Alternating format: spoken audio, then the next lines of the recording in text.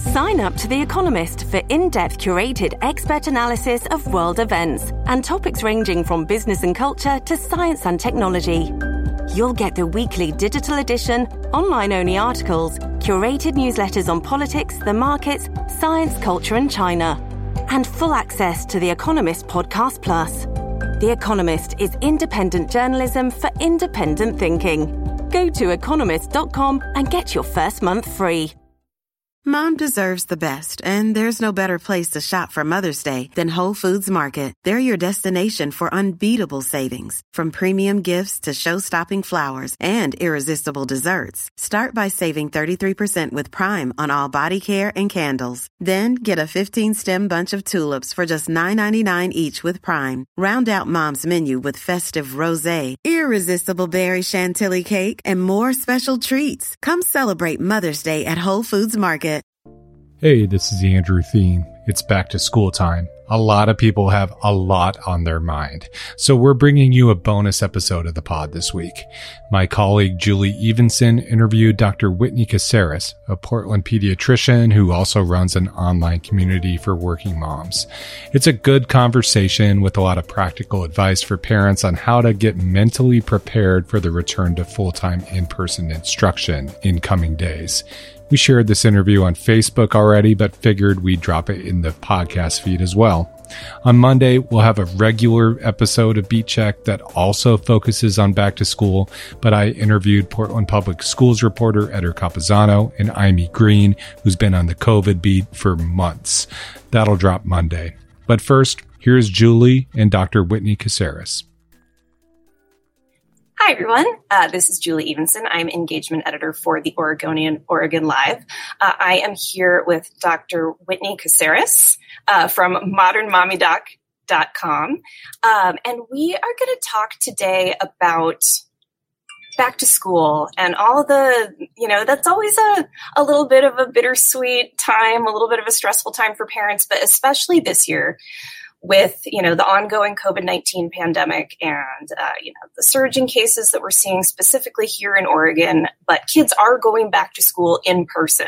So we're going to talk about that. We're going to take questions from viewers. So if you have a question, pop it into the comments here. But before we get started with that, why don't you tell us a little bit about yourself and your practice and your approach, and then we'll get started. Absolutely. So I am a private practice pediatrician in Portland at Pediatric Associates of the Northwest. And I'm also the CEO and founder of Modern Mommy Doc, which is an online platform and community where we're really invested in helping working moms to thrive, not just survive on their motherhood experience, and try to go from that place of feeling really conflicted and pulled in all different directions to feeling very centered and grounded and focused on what matters most to them. And my whole approach as a pediatrician, as a founder, is really equipping parents with the resources and information that they need to help them in the real world to make decisions that are going to work for their family.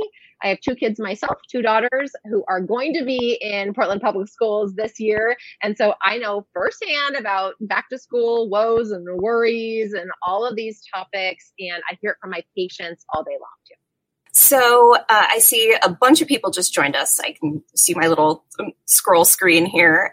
So for those of you who are just joining us, we are talking about back to school. And we're talking about back to school during the time of COVID and concerns, questions, things that are facing parents and kids right now. So if you have a question that you would like answered live, put it in the comments. We'll do our best to answer it. If you're watching this later when we're not live, we usually come back in, and if there's a question that we can answer in writing, we'll do that as well.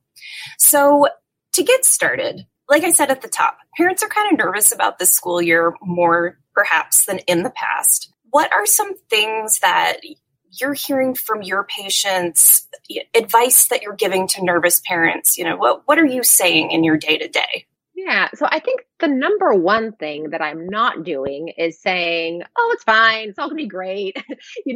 I'm really digging in with parents to say that makes so much sense that you feel worried this year. It makes so much sense that the Delta variant causes you to stay up at night.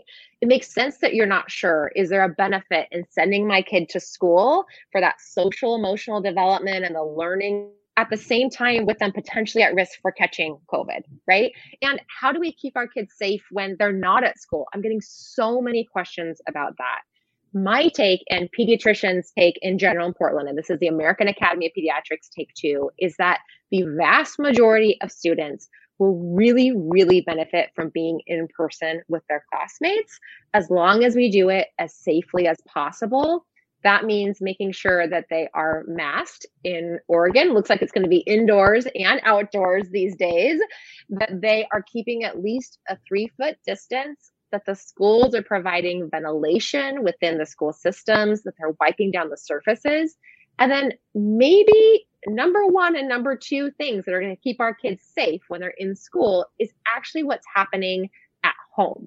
So if your kid is sick, and I feel the pain of this because I'm a working mom too, keeping them at home. You know, this is not the year to like wipe their nose and send them on their way to the bus. This is the year to, if your child is in the least bit sick, to not have them attend school so we don't potentially infect other kids.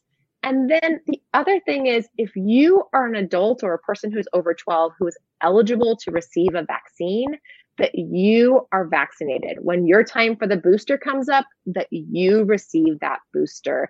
Those two things really are the things that are going to make it the safest for our kids when they return to in-person learning. And that's a great segue. You know, you and I were chatting a little bit before the broadcast, and we were talking about working parents and childcare and, you know, the potential that there could be an outbreak at your child's school, and school could have to shut down temporarily. So let's talk about that a little bit. Like, how can parents prepare themselves for that? So I think number one is understanding within your employment system, what are your rights? What's your availability in terms of leave if you have to take it, right? What is available to you in case that happens? This is not a moment to have your head in the sand and say, it's not going to happen to me. We're seeing more and more kids who are becoming infected with the Delta variant. We are having increasing rates within families. And so making sure that you're kind of preparing in terms of work for yourself. The other is creating a Rolodex of other parents that can be kind of on your bubble list, so that if you do have to take time off of work, that you potentially have some other parents that can help out maybe with another child you have who isn't infected. Like, ways to have a village that come around you, I think is really, really important. The other thing is thinking about, is there backup care that you can have within your more immediate or extended family? Do you have other people that live close by or that in your village that you can kind of count on and kind of prep?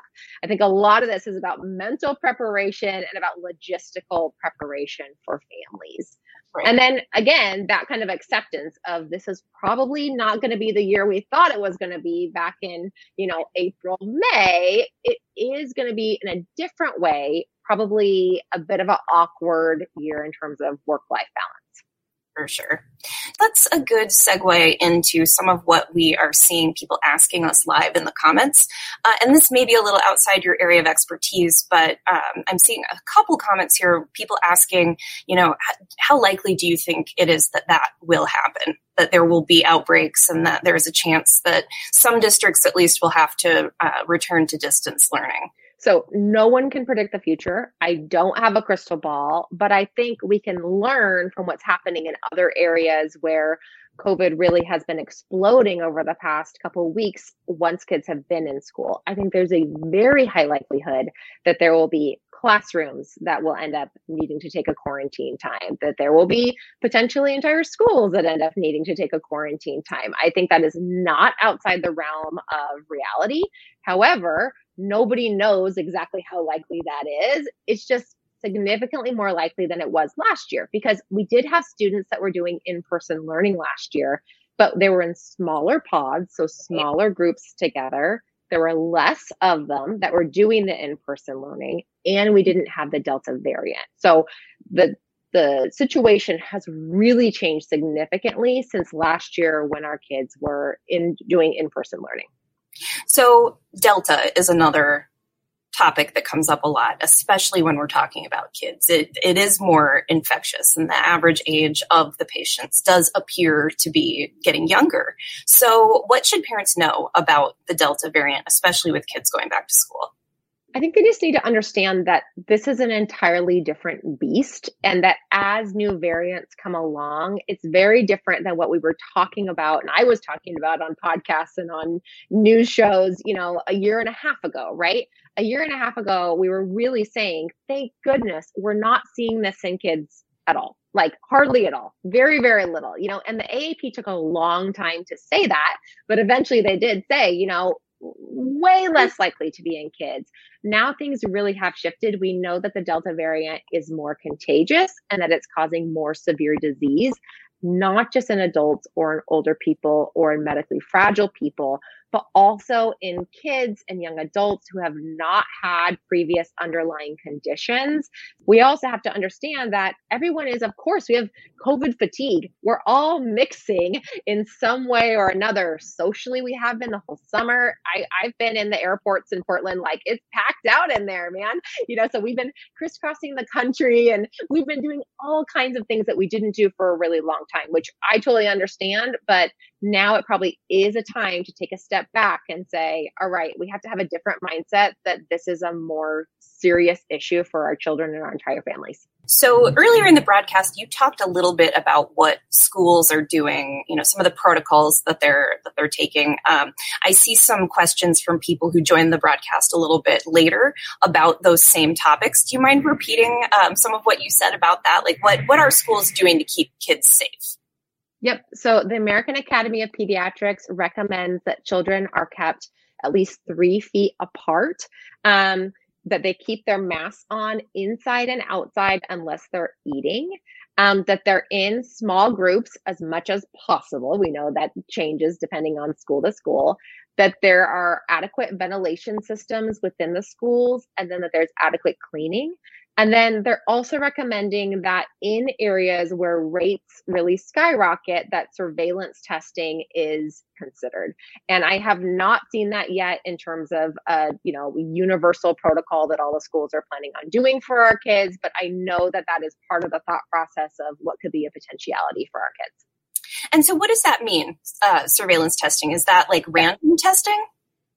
Yeah, so surveillance testing would be that even if kids are not symptomatic, that you're testing kids to see, do they have COVID? For example, in my office, in my pediatrics office at Pediatric Associates of the Northwest, we've done testing on our employees weekly when we were kind of at the height earlier on. We haven't done it again yet, but to see, do our employees, even if they're not showing symptoms, do they have COVID? And the point of that was to keep our patients safe, but to also make sure that we had enough staff that could continue working, because we had, some days where we were at a threat of not being able to actually see our patients if we couldn't have enough staff, if people were testing positive. So that is the point, is to kind of make it so that then if you identify someone who does have it, then you can limit the spread as quickly as possible so that you don't take as many kids out of school as possible, that you're making it so the least amount of kids are impacted by COVID from that one person. That makes sense. Yeah, surveillance testing is not something that I've heard talked about a ton. So I imagine if that comes up and the school districts start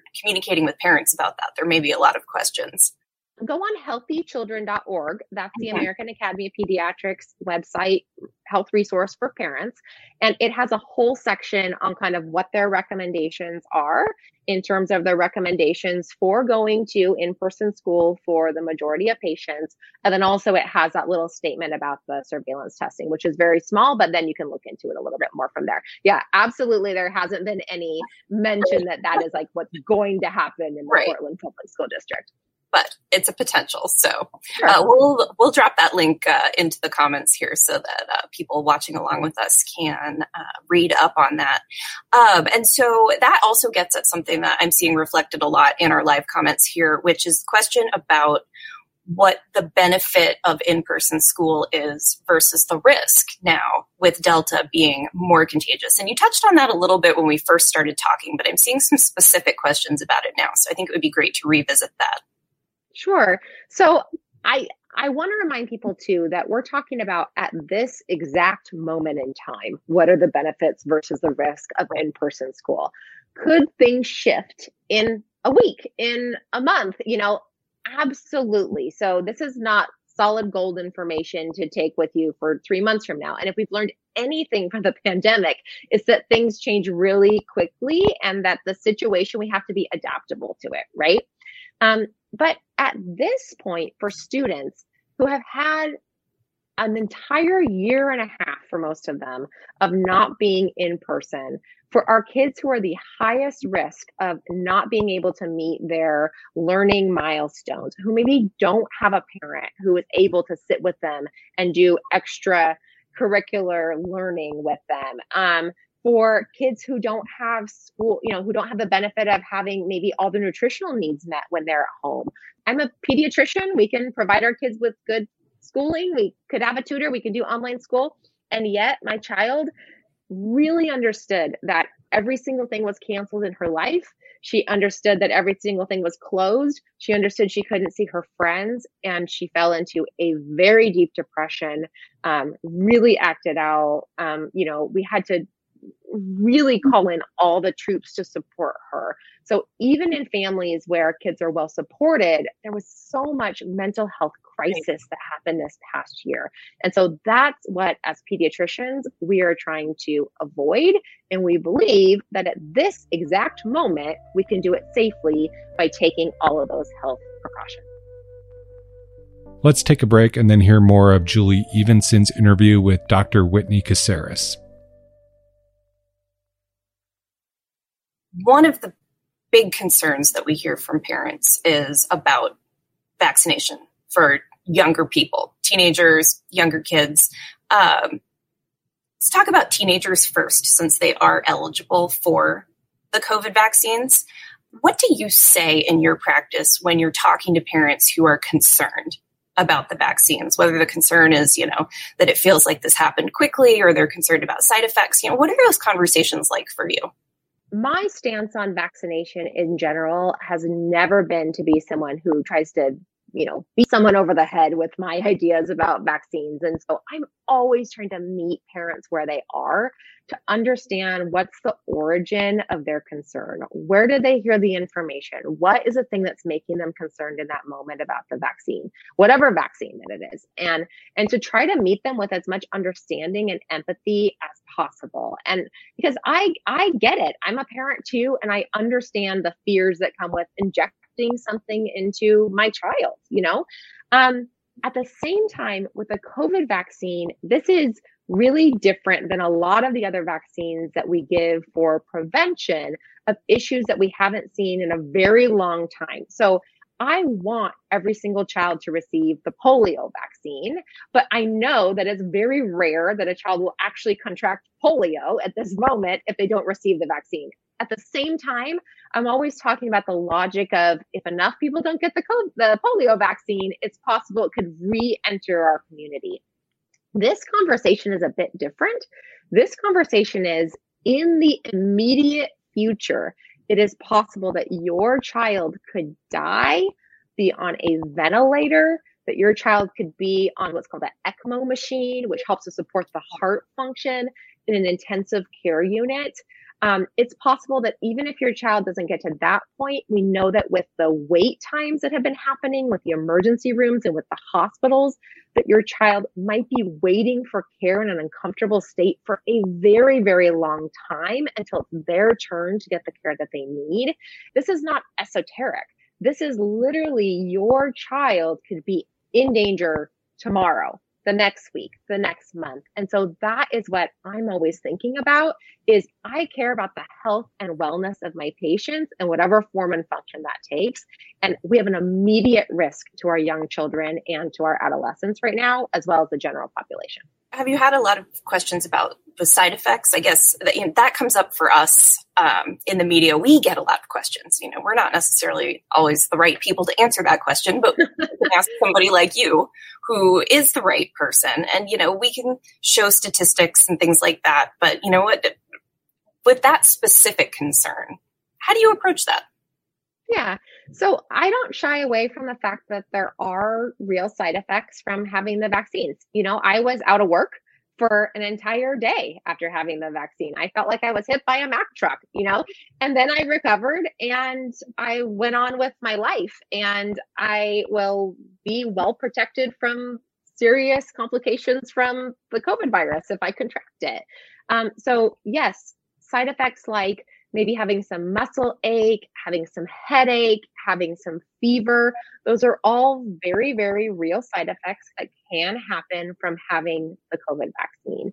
In terms of having long-term side effects from the COVID vaccine, at this point, there is no substantive evidence that that is actually what's going to happen to you or to your child. The issues about heart inflammation for kids that we were hearing about earlier on in the summer, we know at this point that those who experienced potentially that side effect, if it was from the vaccine or if it wasn't, that was a very, very small group compared with the very, very high numbers of teens who did not have any issues at all and who are now really well protected from this very, very serious virus. So I see a few questions in the comments about, the number of younger kids in the state who have COVID or who have serious COVID. That's probably not a question that you have immediate access to answer, but we do have data from the Oregon Health Authority that they're releasing daily, and I will drop a link to their daily dashboard in our comments, and that should give people a little bit more of a holistic view of like what those age ranges look like and things like that. Is there anything that you would add to that? We've got the data and we're happy to share it, but I don't know that that's something you would necessarily come across in your practice. I'll say this anecdotally, that I am seeing way more kids come into my office sick, way more kids testing positive, a lot of families where I thought it won't be positive, and it is. And so I will say that has been my experience, that over the past year and a half, we've tested tons of kids in my practice and tons of them have been negative, and that we're seeing the percentages rise anecdotally. Go on the Oregon Health Authority website to see exactly what's happening in our community, for sure. That data comes out every day and we report on it every day. So it's out there. And, those numbers are still low, but they're larger than they were before the Delta variant, for sure, is what we're seeing. Yep. They're larger than they were, and we're worried about where they'll go, right?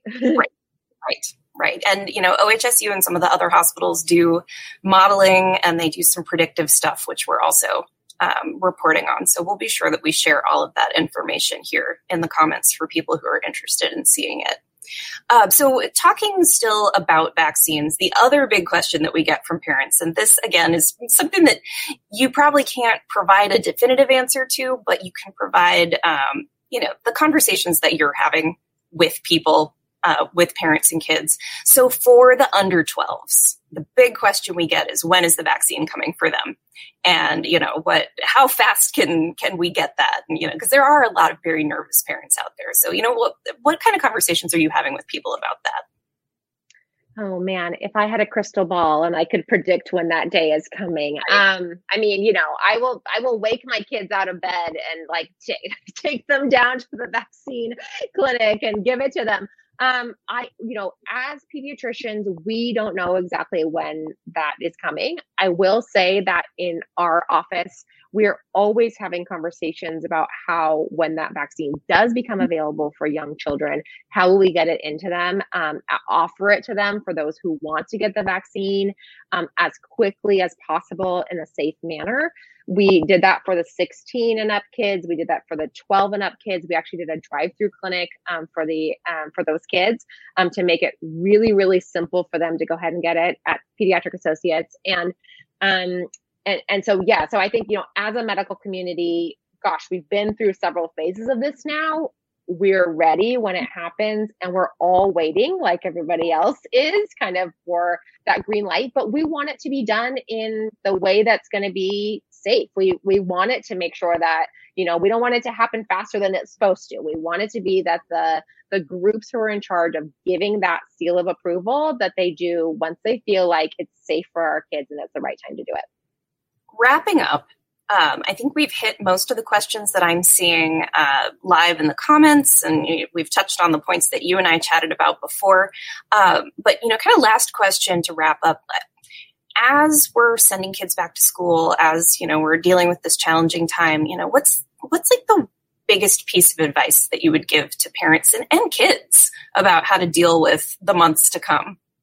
Yeah, the biggest piece of advice that I can give for moms and for families and for kids is really about getting your support network around you, virtually or in person. Probably it's going to be virtually for a lot of us, so that when all these emotions of anxiety come up and of fear, that you have people around you who can support you and you can support them. At Modern Mommy Doc, that's actually all we do is for working moms. We have an online community, and you can join us at modernmommydoc.com, where we really are having a forum for moms to talk with each other. We're trying to give expert advice about navigating kids' emotions and parenting with a partner, because all of those things, when you're in a coping season, like we've all been for the last year and a half, are much harder. So make sure that you are checking in with your loved ones and that you are building that support network.